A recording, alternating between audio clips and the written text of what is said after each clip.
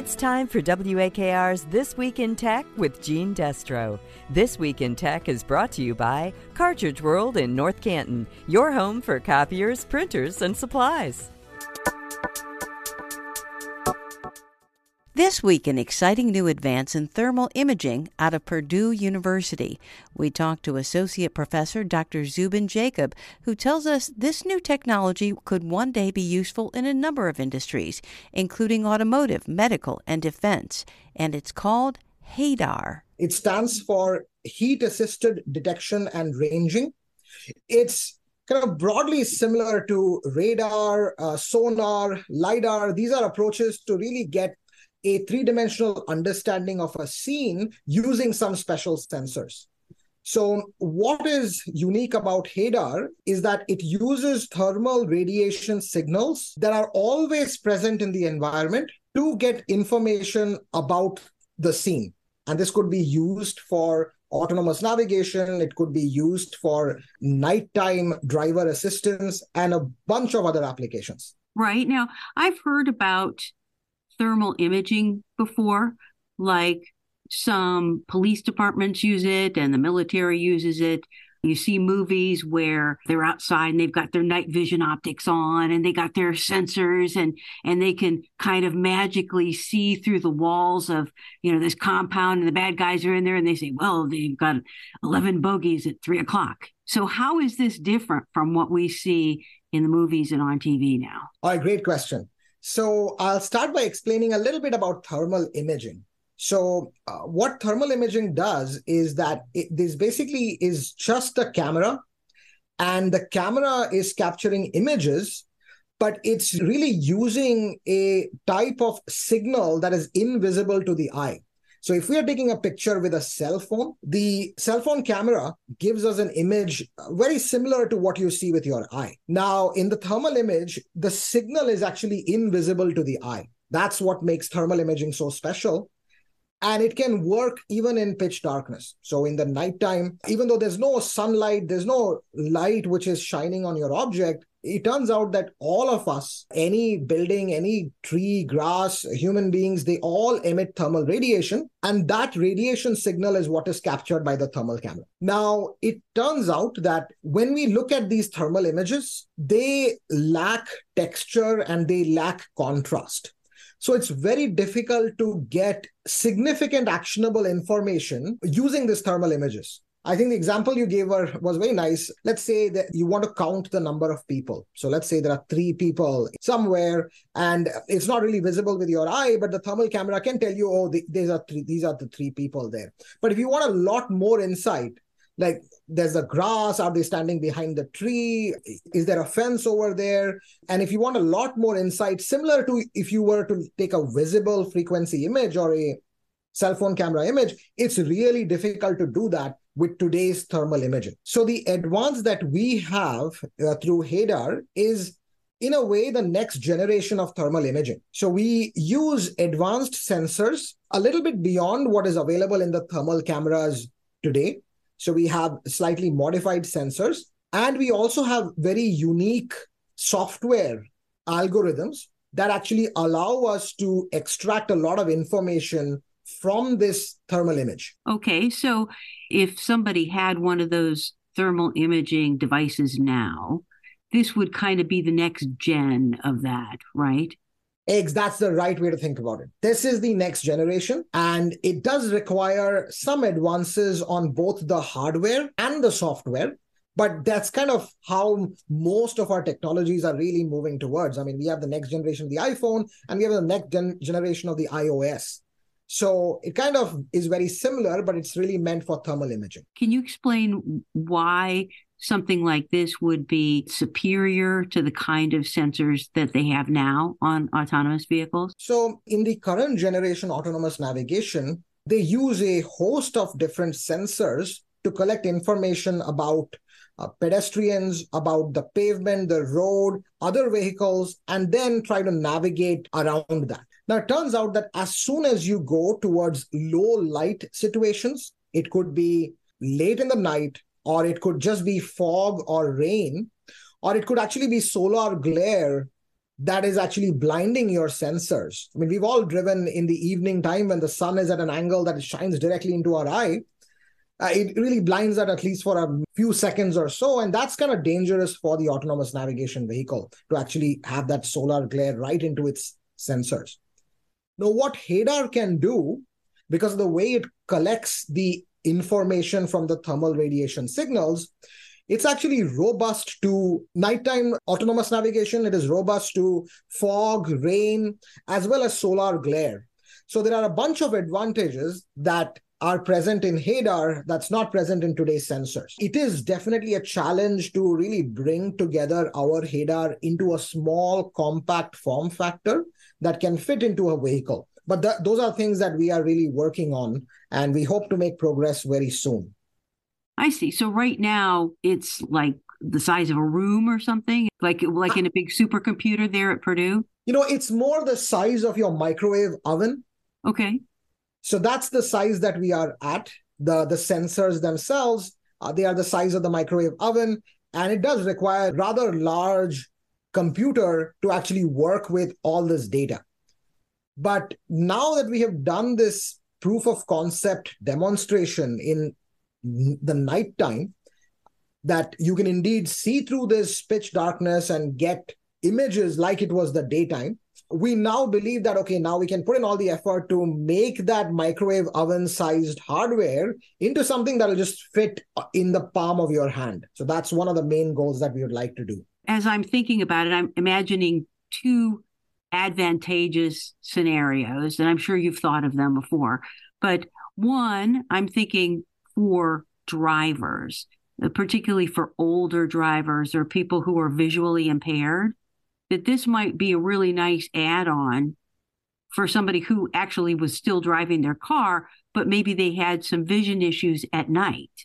And then obviously the military would be all over this because they want to know where all the hostiles are at all times, and they're, a mile away, and then there's a bunker, and somehow with this technology, they might be able to tell how many guys are in there, right? Absolutely. So the first one is really providing a driver assistance system to, say, people who may have trouble driving in the evening, or they may have won't have the type of vision that they had maybe like a few years back, but they still want to really go out and drive with the same level of confidence that they had before. In those cases, this type of Hadar system can be a really effective driver assistance system that actually warns them about kind of various activity, even deer in the night, right? Being able to really sense that there is a deer waiting in maybe the bushes and is about to cross exactly when your car goes through. So that type of warning systems can really be made possible through Hadar. And about the second topic that you touched upon, absolutely yes. I think the defense industry and the military can greatly benefit from this advance in thermal imaging. They already use thermal imaging on the field all the time. So that's really something that is very widely used and deployed. So we believe that we are building on some of the existing knowledge and existing kind of technology and taking it to the next generation. It's also interesting when you think about, for example, going back to a driving situation, whether it was an autonomous vehicle or just your regular car and you were driving. Sometimes, like at least in this part of the country, in the winter, you're driving and all of a sudden there's a whiteout. There's snow. Whereas before you could see everything, and then all of a sudden you can see nothing, and you're going 70 miles an hour on the highway. I mean, that's a really dangerous situation. That's a very good question. So those are the type of questions that we are going to work on. So it's a really tough question because we have not tried out Hadar in extreme kind of whiteout situations in the snow. We have reason to believe that it can provide really useful information about the scene, even when the human eyes cannot sense the surroundings. But those are kind of really important research questions that we are working on right now and just testing out the system in different conditions. The first step was really the nighttime. We are going to move towards fog and rain. And then definitely the whiteout in the snow is one of those important goals that we want to move towards in the very near term. Right, because I was just thinking as I was kind of making up that scenario, like, as a heat sensor and you're in the middle of a snowstorm, that might make it pretty hard. But if it's AI assisted, like you had talked about, I mean, maybe somehow the algorithm, the software could compensate for the change in the temperature and it could still detect things, even if it's like, 10 below outside or something. I don't know. You tell me. No, that's a good question, and I was going to come to that. One of the things about thermal imaging is that we require the sensor to be colder than the environment. So that's a requirement. So that's how the signals are collected. And if it's, say, 10 below zero outside, we would require the sensor to be maybe 15 below zero. Oh. So that it's a little colder than the ambient. And those are things that I think can be built into the sensor system using what is known as a thermoelectric cooler. So it's a type of cooler. In fact, some of the vehicles, you may have seen it, that there's a cooling system inside the seats. Right. There is, or a heating system or cooling system within the seats. That's actually a type of thermoelectric cooler in certain generations of cars. We already have a cooling and heating system in many vehicles. So trying to build it into the thermal imaging system won't be that difficult.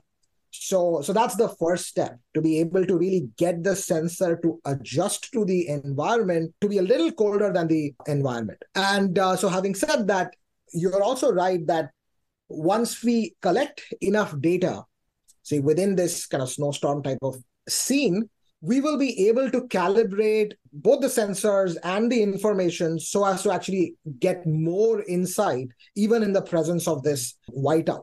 And that's something that AI algorithms have become really good at in the last maybe 5 years or so. Okay. Well, and all this sounds really, really positive to me.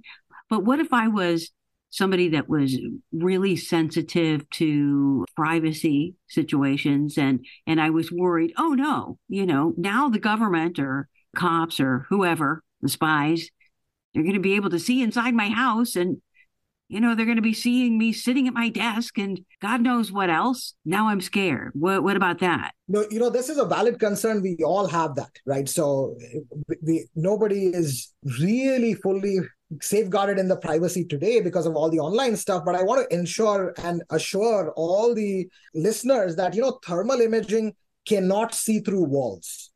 This is very important, that you actually require a different type of imaging to actually see through walls. It turns out the heat radiation is blocked very effectively by the walls of your house. And in fact, the glass that you use on your windows, it turns out that you can see through glass because the visible signals can go in and out. But it turns out that simple glass blocks thermal radiation. So as far as privacy is concerned, thermal imaging is one of those technologies that actually does not invade on your privacy. You could be behind a glass wall and the thermal radiation signals would not escape. And that's actually to do with the special properties of silica material. But if I was in my car, it would be different though.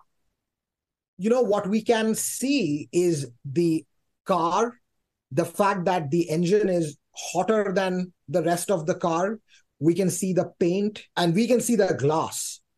But in thermal images, the person behind the glass is actually unknown. So we cannot count or see through this glass windows. So there are kind of advantages and disadvantages to thermal imaging. But in this case, as far as autonomous navigation is concerned, we only want to see the location of the car and navigate around it.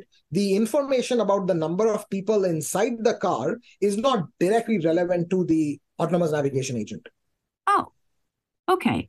That makes sense to me. Yeah, so this technology, I want to assure the audience, is that it does have uses in defense and military, but the kind of technology that we are envisioning will have a lot of privacy kind of inbuilt. Right. And so at least for some of the consumer applications, the applications that people would use for cars or for business and that kind of thing, you wouldn't have the same kinds of aims for it as the military would have. And the military has really very different kinds of things when it comes to privacy and everything else than we do. We just assume that that's going to be the case. Right. Yes. No, right. You're right about that. I think it's really very application specific. And one of the things that has recently happened, and I think that these developments can be incorporated in Hadar, is that we can actually collect images which are encrypted at the hardware level itself.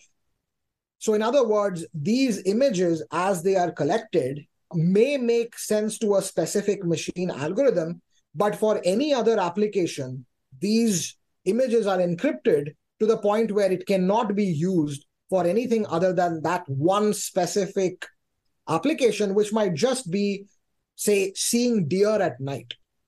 So it's so application specific that any images collected outside of that specific scenario is of no use to any third party at all. Okay. So that's great. I mean, this sounds super interesting. So I know you're working on it now and you're developing it. So where is it in terms of its development from this is a cool idea and we've got a proof of concept and commercial application? How far are we between those 2 points? I would say, optimistically speaking, we are maybe 2 to 3 years away.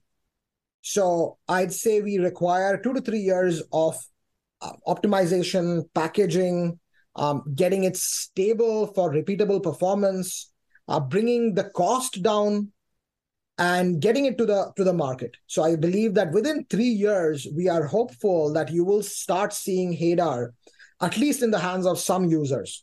And that's the goal for our research team as well. So your target market then is the auto industry, right? At least at this point. Absolutely, yes. At this point, we would like to work with the auto industry. I mean, I'm in Indiana. I believe you're in Ohio. So in the Midwest, I mean, we've had a long history of being kind of at the forefront of car manufacturing and automobile industry in general. So I think that we expect the adoption to actually happen starting from the Midwest, maybe in the next few years or so. And having said that, I also want to say that there are other applications which actually can blossom out of this Hadar. And one of those things is actually in healthcare. So it turns out that there are many cases where knowing the temperature of the human body with very high accuracy, knowing the temperature of the skin, knowing the temperature distribution across various kind of parts of the body can be a very good diagnostic tool for certain illnesses. Now, it turns out in the thermal imaging, it's completely non-invasive and non-contact. That means all you have is just an image. And this Hadar allows us to actually increase the temperature accuracy of the human body and the skin to a very large extent. So we think that there will be other applications that will stem out of Hadar, but we are going to start with the autonomous navigation industry. If they would have had this, for example, during the pandemic, remember how you would go into a hospital or a doctor's office or even some people's regular offices, and they'd have to take your temperature and they'd wave that thing across your forehead, and they weren't all that accurate. If you had something like this, you could just walk through the door and get scanned, and then they'd know, right? This is an excellent point. We actually mentioned this in the research paper as well, because the paper was under review during the time of COVID. So we did mention this in the paper that, one of the things that Hadar provides is a very high accuracy in temperature estimation. And we can do it through an image. So instead of just even one person at a time, I mean, even if there are 4 people walking through the door, because we have an image of the 4 people, we can actually give the accurate temperature estimate of all 4 people together. And it'll be much more accurate than it's done today.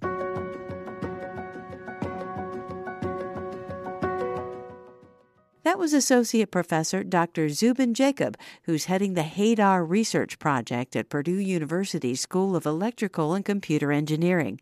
Thanks to him for taking time to talk to us today, and thank you for listening. And that's it for now. Stay happy and healthy, and we'll see you again next week. This has been This Week in Tech with Gene Destro on WAKR, brought to you by Cartridge World in North Canton,